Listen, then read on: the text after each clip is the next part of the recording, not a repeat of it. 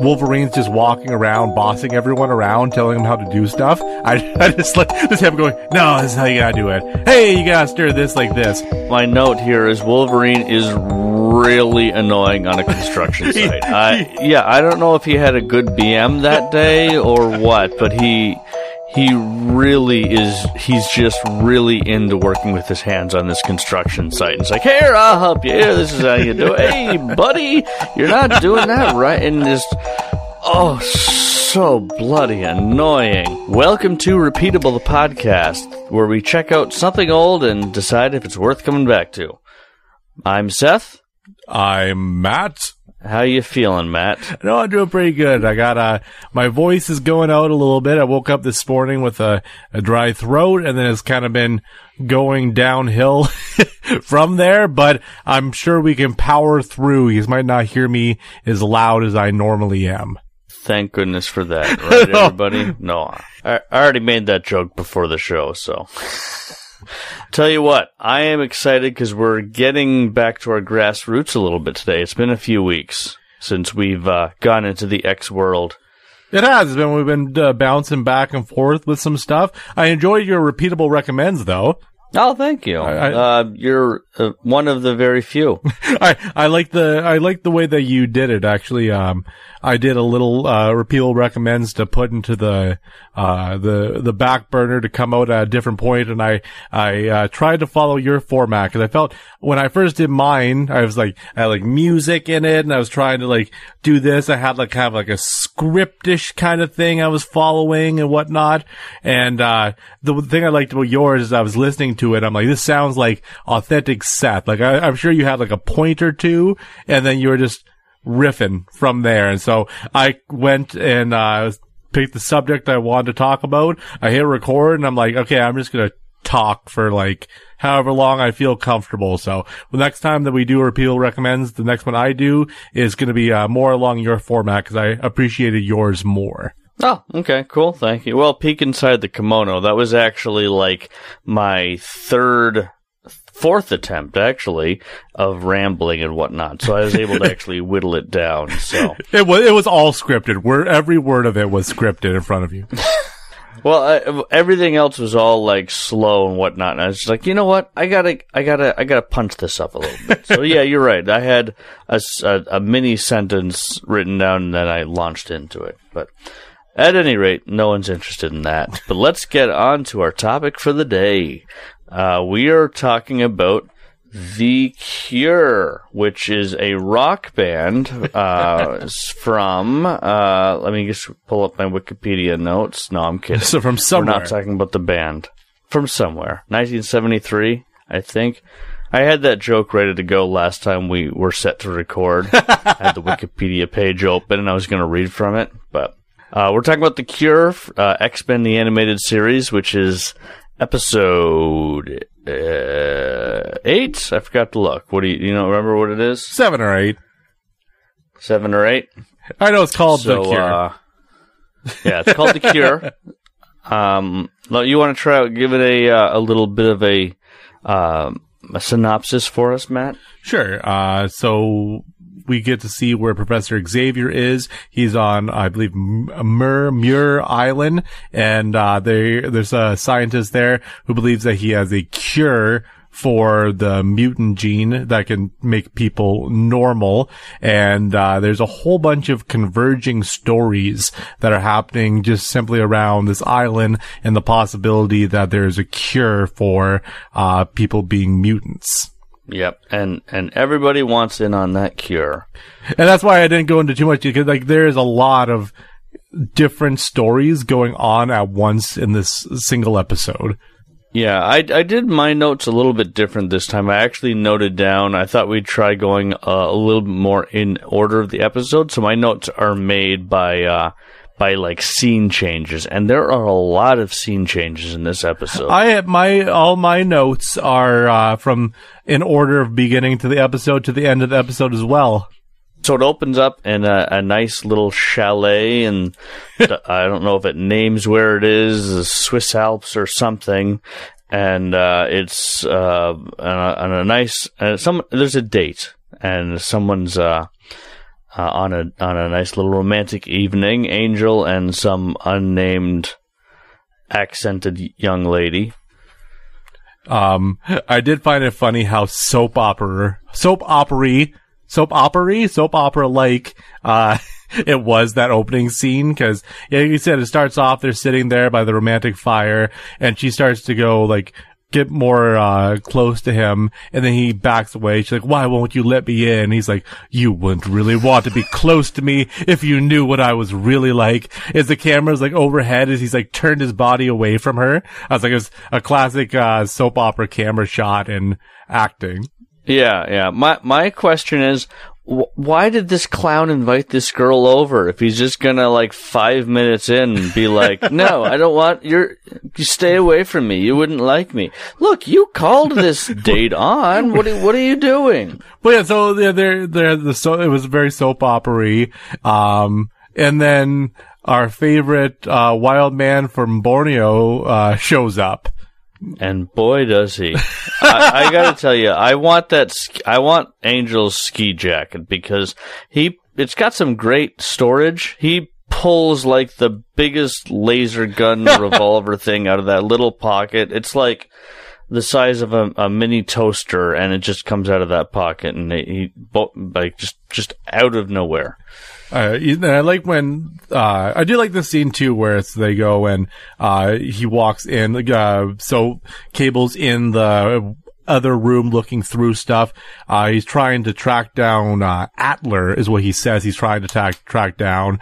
He shoots that Angel out of the window. I love the line because he says it so strongly, but it's so not intimidating. It's so not intimidating when he goes, "You picked the wrong chalet to terrorize." That's just not a very threatening thing to say. We go chalet. It just takes the oomph out of it. One thing I have to say, I'm reminded of, like, just on the topic of Angel, because Angel, it turns out later on, he's one of the people who is very interested in Adler. He's funding him, but he's interested in Adler because he wants this cure. Yep. He's the one who's wanting to make it happen. That's not specifically the animated show thing. Angel's always been one of those characters who's, like, upset that their mutant power, he's not able to hide as easily, and he's upset about being so, like, he's got giant wings in his back, so he's like, "I stand out. I'm a freak." He's a Morlock, and yeah, essentially. But the thing, another podcast I was listening to pointed out, and this reminded me of that, is he is the last mutant to be complaining about his situation. Why is he ashamed? He's a beautiful man with amazing powers. Like, he's got this sculpted body with these godlike wings. Like, the problem should be that everybody should want to be like him. So, that's one of the issues with Angel is, like, really? You're upset about being a mutant? Everybody should want this specific set of powers. So I do like when they were having the confrontation too with Cable, and he fires at Cable, and Cable's like something along the lines of, "Next time you take a shot, you better make it count, or you better hit me." And then he turns to shoot again and misses, and he shoots him off. He goes, "I guess you have a short memory." I like that. And throughout it too, with the Cable's theme music was playing, his little military theme. I enjoyed that. There's some good one-liners in this episode. As that scene ends too, again, I like that the woman, apparently she's blinded, like she can't see, and she like just blindly shoots a gun. Accidentally shoots Angel, but again, I like the fact that like he fell out, and like it was like her like, "Oh, I'm sorry," and like he's flying away all sad. Again, it was a very dramatic kind of thing. I felt this episode took itself very seriously. Yeah, there's definitely some melodrama in this one. So we're talking about scene changes. So now we're on Muir Island. Muir Island. Yeah. Where there's Xavier. And did you catch his scientist friend's name? I didn't catch that. Moira McTaggart. And they're walking along, and then he wants to speak to Dr. Adler. And he reads the mind. And you get to see, again, if you know the X-Men, it's interesting. You see like Mystique, and you see Apocalypse, and you see all this like stuff flashing, and that was really cool. What wasn't as cool was Xavier also starts like violently shaking his head, and the scene went on for just like a little bit too long. And so his head was just like shaking back and forth violently for just a little bit too long before it went to what would be a commercial break. Yeah, and another one of those distressing, kind of like the Rogan Storm screams, just a little bit more distressing. Yes. for the viewer than we would like, especially when the animation is like Professor X's nose is like breaking in half in the scene. Is what I noticed. Yeah, no, I could tell like they must have like animated like just a little bit of the head shake, and then they were like a little bit low on time. So they're like, oh, we'll just loop it for a little bit longer, and it's just. Yeah, it was like, oh, this is unpleasant to look at. Well, it was an unpleasant thing, but we had to feel what he was going through. But like talking with like the seriousness of this show too, like it's I did again like the big crux of this gets brought up very early because like once they talk about once Xavier wakes up, I guess he passed out. They talk about do you think he might be a mutant himself, this Adler? Because of what I saw, maybe that's why he's looking for a cure. To which like Xavier goes, well, it's not a cure. There's something that you're born with. It's just innately part of you.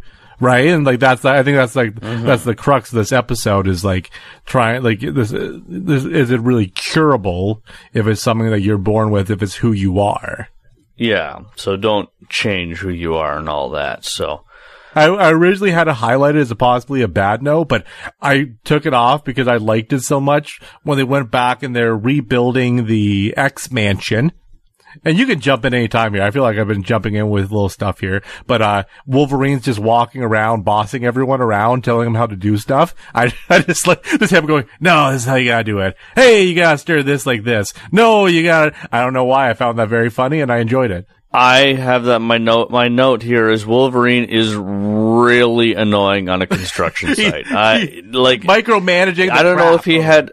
Yeah, I don't know if he had a good BM that day or what, but he really is, he's just really into working with his hands on this construction site. And it's like, here, I'll help you. Here, this is how you do it. Hey, buddy, you're not doing that right. And just, oh, so bloody annoying. And then, of course, Cyclops comes in and whines out another line. Yes, of course. Gambit, don't do that. Yeah. Well, Gambit did put an exploding brick. Yeah, so a Gambit, again, everybody's playing into character. Well, Wolverine's not playing into character, but the other ones are making up for it by playing into character. Cyclops being annoying, Gambit endangering people's lives with high explosives. I'm glad that's carrying over at least, because at first, like a few episodes ago when they started to first bicker, Gambit and Wolverine, I'm like, that seemed sort of random, because like all the episodes before that, they seemed to get along somewhat normally, but like you see in this episode, okay, it's sort of like there's a tension between them that's going on over a period of time. So that I was happy to see. I was happy to see that. I was also happy with the line when Gambit says about like tell him to stop running his mouth, and then Wolverine says, "Stop worrying about my mouth and start worrying about these." Yeah, some good bickering. Bad animation note, Seth. Okay. Yes, let's hear it. When Xavier does the call from the island, did you notice how weird his eyes were? I did not. I'm not sure what they did, but he's like partially cross-eyed and his pupils are like dots. And it does not look good. After we're done this, I'm going to go on and see if I can find a picture of it. But like, it was just a quick scene. It shows him starting to talk and then zooms out to the mutants, the other X-Men reacting. But like, it was not drawn well. And I was like, oh, His eyes. I don't know weird. if I can. I don't know if I can put images in the show notes, but pop that into the chat, and I'll see if I can put that in the show notes. I'll take a peek. Later on, the construction site after dark. Gene and Scott pick the most uncomfortable place to have a little snuggle. Like they're just in a half-finished room, pallets of drywall behind them. They're snuggled down in the dirt. Gene in full probably costume. on broken glass and nails, and just snuggling up for a little bit of nookie. And like you said before, full costumes on too, I believe, and at least Gene did. So. Why would you wear normal clothes when you're at your home doing construction work? Why are they doing their own construction? I guess they don't want people to see the giant, bunker down below, but still, I feel like it would get done a lot quicker if I guess Professor X has skipped town with the American Express card, so they can't exactly hire anybody. But again, talking about like the whole big thing with this episode, it's nice seeing because Rogue sort of struggling with like the announcement that there could be quote unquote a cure. And then, like, when she sees Scott and Gene holding hands, just like the animation for that, like the look in her eyes and like the sadness that you see, I'm like, that was really good.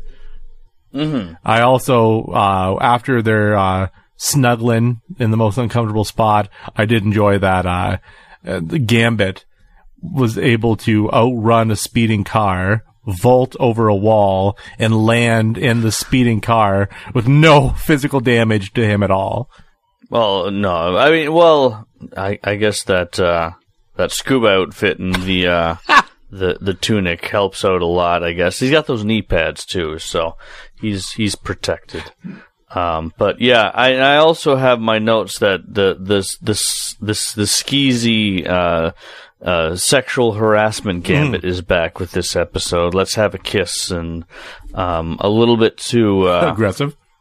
Forceful. Yeah, a little bit too aggressive in these this 90s kids show. And like a Rogue solution is just to fly away. I'm like, why was that not your solution to begin with? But she's driving the car away and then she's like, you know what? I'm just going to fly. I'm like, yeah, that seems like a really good, smart thing to do. You can just fly, like avoid traffic. Yeah, you have that ability. Yeah, I would have just done that to begin with. Just go. What was the car ride for? I don't know. Or maybe, yeah, it's true. You're just going to go for a drive, and then finally she's like, oh, Gambit again. Oh, you know what? I'm leaving the country. Time to go to Ireland. And maybe it's because like the rest of this episode takes itself seriously that I'm able to laugh and enjoy the comedic parts a little bit more. But I did like that she was like up on an airplane wing and the whole little interaction with the guy looking out the window and seeing her sitting on the wing, be like, oh, and calling the flight attendant. And when the flight attendant looks, Rogue's gone, and then she's clearly just laughing at him as he walks away. Slide whistle. And again, it's not a highlighted thing. This is one of the things I put as good. A little bit of slapstick 1950s humor. Yes. Yeah. Well, you've mentioned it. Rogue on a plane, and we're back to Muir Island again. Muir Island. I can't remember, but we're introduced to two new characters. Avalanche, who sounds like the skipper from Gilligan's Island. I'm not sure if anybody out there is familiar with the show, but I looked it up. It's not the same actor, but I could have sworn it was the guy that plays the skipper from Gilligan's Island. You made me choke a little bit there, Seth. I'm very happy. Good. I'm very That's happy. good. It does sound very similar to that. You're right. But, and then Pyro, the Australian mutant, who's powers wise, he's been reduced to Elon Musk with his flamethrowers. So I don't know if you know anything about Pyro, but in the comics he can not telekinetically. He controls flames, so he can make shapes and can essentially control fire. But I didn't see any indication of that. He just pretty much just like blasts people with fire things on his. So in the show, he's not actually being presented as a mutant in any way. He's just being presented as having flamethrower technology. And he also is coming on aggressively to Rogue at the bar as well, so she can't escape these aggressive men. And while she tossed him against the wall, she tossed Avalanche, like, through a wall, down, like, a deep canyon into the water below. Like, there's no way she couldn't have known that he would not have died. Like, I think she tossed them both. She got Pyro halfway through the wall. I don't watch the show The Boys, but I've seen. I looked up on Google all of the gory scenes because I'm a glutton for punishment that way, and I remember them showing realistically what would happen if a superhero threw someone against a wall or whatever, and it wasn't that. They didn't go through the wall. No, I read a little bit of The Boys. I got one of the first collections from there, and it's pretty graphic. It can be at times. So yes, but she did throw Pyro halfway through a wall, and then Avalanche. She went down and fell into the water. You go and you see Rogue goes to see Atler, and just like he's like, I'm not taking a visitor. She just like boots open the door anyways. Like, well, not even boots, like just completely destroys the entrance doors. I mean, that's kind of rude. These people have no regard for other people's personal property. Like, she could have, maybe she knocked, I can't remember. But at any rate, even still, very quickly resorts to just, knocking the door down. I mean, for crying out loud. No wonder people don't like mutants in this world. But they have a little talk. You find out that Atler is Mystique, and then Apocalypse is like hiding behind the door. Again, I thought that was pretty neat because like throughout this episode, they don't like hold your hand and say, okay, so here's Apocalypse, here's his backstory, here's what you need to know. He's just like a threatening figure that you're like visibly evil. And that's all you need to know for the rest of the show. One of my favorite scenes follows this because it is Rogue sitting on a rock, like looking over a canyon, which has tears in her eyes, winds blowing in her hair, and then she has a flashback of like a teenager kissing a boy named Cody. And then when it comes back, it's just her. Who's just going on and on and on about the moon. Yeah. Come on, Cody. If you keep talking about this moon, we're never going to get any action. And I think literally he said something like, hey, nice moon. Yeah, exactly. It just goes on and on. But I thought that was like, filmed really great. I put on there, loved it. I thought it was very cinematic. This is a cartoon, right? I know. Just want to throw that out there. Jumping back a little bit, because you kind of went forward. A little bit. Wayne's World. I really enjoy Apocalypse as a character, and I enjoy that character in this series. I think I remember that, and so far, not even though this is our first look at him, we get Apocalypse introduced after Rogue leaves the property. I don't know if you mentioned, but it turns out Dr. Adler is actually Mystique in disguise, serving Apocalypse to enslave the world or slave mutants and take over the world or destroy the world or something, whatever vague MacGuffin it is. But the character design of Apocalypse and the voice acting, I really enjoy. Oh, for sure. It's menacing, right? It comes across as very threatening. Just the right amount of, I don't know what, you're the broadcast guy. What is that? A reverb or something? Yeah. But it's just the right amount of some kind of voice effect. On the character I enjoy. Yeah, no, it sounds like a very scary man. He looks they did a very good job of saying very little, but you being like, oh, this is not a guy you want to mess with. Yeah, I'm getting a little bit of Thanos vibes from him too. This episode's not about Apocalypse, but he's in it, kind of in the background, in a background way, and they're setting him up for future shenanigans, so I like that. I like Cable shows back up at the island, sees Pyro. Still no metal arm. Still no metal arm. Yeah, still no metal arm. And then, like, he goes and he shoots Pyro. And then Avalanche pulls him out of the water. He's like, what, did you go for a swim? And he's like, Little buddy? Little buddy? And he's like, no, never mind. I'm like, why would you not tell your partner in crime that a man shot you? Like, don't you think that'd be vital information for the other person to know that there's a person on the island trying to kill the person you're literally about to kidnap? And like, it just, I don't know. I thought it was weird that he's like, what happened? He's like, oh, never mind. Someone shot you. Like, that's vital information. I need a cowbell or something for whenever there's like cartoon lines or whatever. I got a fever, and the only prescription is more cowbell. Cable, don't call me darling. yeah, fair point. Don't call another man darling. Pyro. I would not enjoy that either. That's gonna be my opening for the rest of the series that we do. I'm gonna be like, Seth, how are you, darling? And I will say, don't call me darling. Until I eventually install some kind of shock collar or something on you. Maybe the ones that explode which would destroy you. I went back and watched a little bit of the show, and I like that's the collars that explode, and then they do say destroy, not kill. But yeah, if a collar around your neck exploded, it'd destroy you. I'd say that's fair. Making a quick trip to Kenosha. Yes. But their plan is they're going to kidnap Adler, which, again, perfect timing, because Rogue was about to have bad stuff happen to her.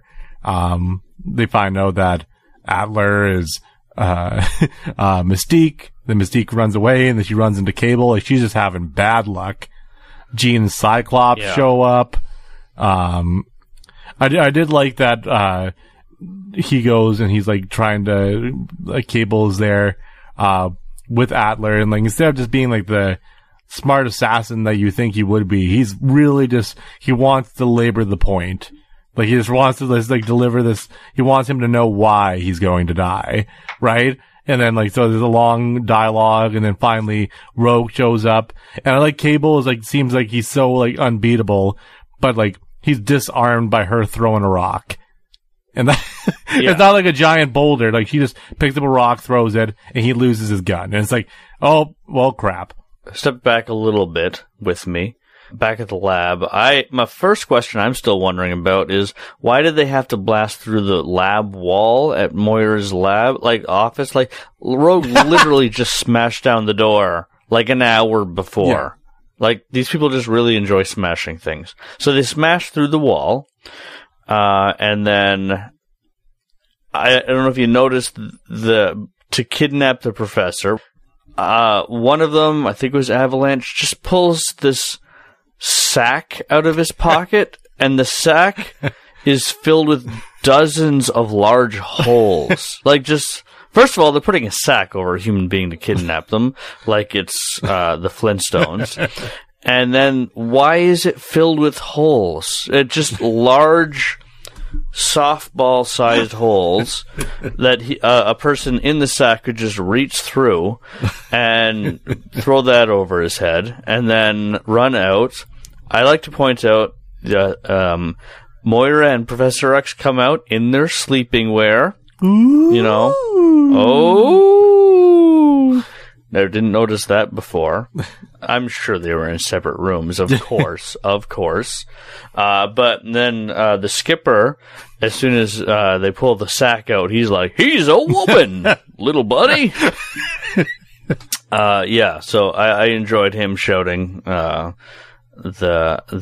very surprised that this man is actually a woman. And then I know. So you've pointed out Cyclops, and they show up in the jet thing, which I thought at first after they showed up and flew over the cliff that it looked like their afterburner, like, there's the Professor Adler or whatever, and then the jet comes over, crests the hill, and I swear it looked like the jet had to have, like, just evaporated, whatever, just destroyed whoever was underneath it, and they just like killed the professor. But they get off the plane, and Cyclops' first line is, "Rogue's disappeared, Professor." To which I write, "Tattletale." Cyclops is just being himself. "She ran away. She disappeared, Professor." Man. That's very, very, very on brand.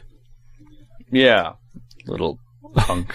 I do like when Cable is holding fake Atler on the cliff, and you see that it's she says it's like Mystique, and then like the plane starts to come up, like just right at the perfect spot, just comes up, and they're and she's there. Mystique quickly turns back, and you hear like the little bit of the X-Men music starting to play, like the ding ding ding ding ding. And then Ryan, I like that they have like little underscore notes like that happen in important things with the especially with like the plane. Yeah. Well, I mean the music guy has to show that he's paying attention. So. But again, like I'm just gonna blow through this this one little part here, and then like you can make any notes you want along the way. But again, talking to the seriousness of the show, like Rogue saves Jean's life. Like he gets upset, like you see her tearful eye because she sees that she's saved. Like how happy they are. And she says she doesn't want to have the surgery anymore. As she's leaving, she bumps into Angel, and he's like, "How do you fly without wings?" And he's like, "You're so lucky." And she's like, "I'm lucky." And kind of showing like people there's always gonna be like someone who might have it a little bit worse than you. And I thought that was a good way to kind of end it on, to show like you said, like there's nothing for him to complain about realistically, but like he's just like, "Man, you're so lucky to be without wings," right? Like I thought I like that just to show like there's different people going through different things as well. You're so lucky to be without wings and naturally sculpted, godlike abs and muscles, vacuum sealed, and with billions and billions of dollars, and you're so lucky, Rogue.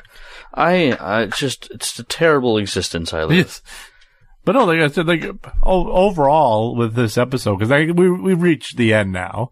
I gotta say, like to me, it's like the last few episodes that we were watching, it kind of like hit and miss. And the Juggernaut, I said, we know that I'm no stranger. I was very vocal about the fact I did not care for the Juggernaut episode. So I was almost a little bit hesitant to jump into the next episode because I was like, "Oh, please be good." But this was almost like going through a desert and then finally finding water, right? It's like, oh, this is so refreshing. It was just, cause again, it was taking itself seriously. It was telling a very good story. It had multiple stories diverging together, just centered around this Atler person. Like Pyro and Avalanche were there to meet Mystique. Mystique was actually posing as Atler, but she was actually under the watchful eye of Apocalypse. Xavier is there because he wanted to see what was going on. Cable is trying to hunt down Atler. There's just a whole bunch of different branching stories all converging as the one, and I really like that. After you watched it, you jumped into the chat and said that you enjoyed this breath of fresh air of an episode, to which I responded. We didn't get into it, but I responded like with something essentially, pretty hinting at negativity about this episode. And I had watched it weeks prior, after having watched, Captive Hearts with the Morlocks and Cold Vengeance and Slave Island, which were, I'm sorry, just dreadful episodes. So I think I was on a X-Men sucks binge or whatever. So I was remembering it very negatively, but coming back to it to make my notes, it was a good episode. I enjoyed it. I quite enjoyed this episode. Definitely repeatable for my money. Yes, I have it on here. Like for me, I watched it once. I liked it. I watched it a second time, and I liked it just as much. Like I had no problem going back to it, and it's definitely a repeatable one on my books, which is Thank goodness. Right? Because there's a little bit of time here where I'm just like when we first started the show, we're like, are we looking at it through rose-colored glasses? And we watched like the first episode or so. We're like, oh, this is pretty good.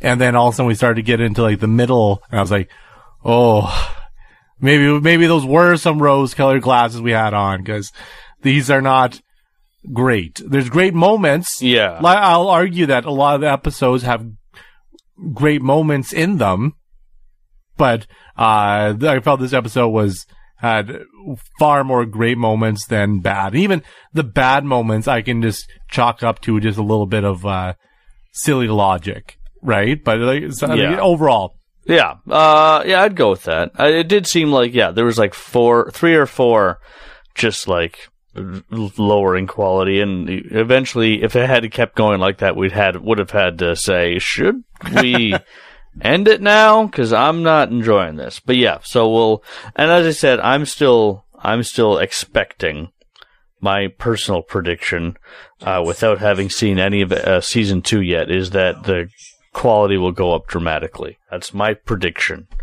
Back in the day, there was no Facebook or really internet, so creators didn't have the feedback that they do nowadays. So it took a show like 2 to 3 seasons to actually get the feedback and to settle into a groove. That's why season 1 is almost never the best back in this time period. I'd say that's different nowadays for various reasons. Yeah, they can kind of and like I was just talking about this the other day with like how I used to watch The Walking Dead and I don't anymore, but I will still argue that the pilot episode of The Walking Dead is a fine piece of television. Pilot episode of The Walking Dead is The Walking Dead at its absolute best. Right? If you don't like that, you will not like the rest of the show. Whereas, like I said, like older shows, it was kind of like, okay, well, here's a bunch of episodes to see what kind of happens here. We'll try to adapt, and right? Whereas, like, a lot of these newer shows are able to get more breathing room to approach it. Exactly. Well, instead, you want to also chit chat about some of the stuff that we've been like watching or doing outside of this too. Yeah. Well, I've been enjoying. I don't know, but what you've been doing, but I've been enjoying. I got into Midnight Mass this week, so I watched the first 2 episodes of that. So don't go into no. 3 episodes. Don't go into spoilers, but I'm 3 episodes in, and I really enjoy it. I loved The Haunting of Hill House. Like, I'm not a horror person, right? But that's the same person wrote and did the Midnight Mass. That's why I'm bringing it up. But I loved it, like absolutely loved it. Then they did there's another, the Bly Manor was the next one that they did. And it was okay. It was good, but it wasn't like as good.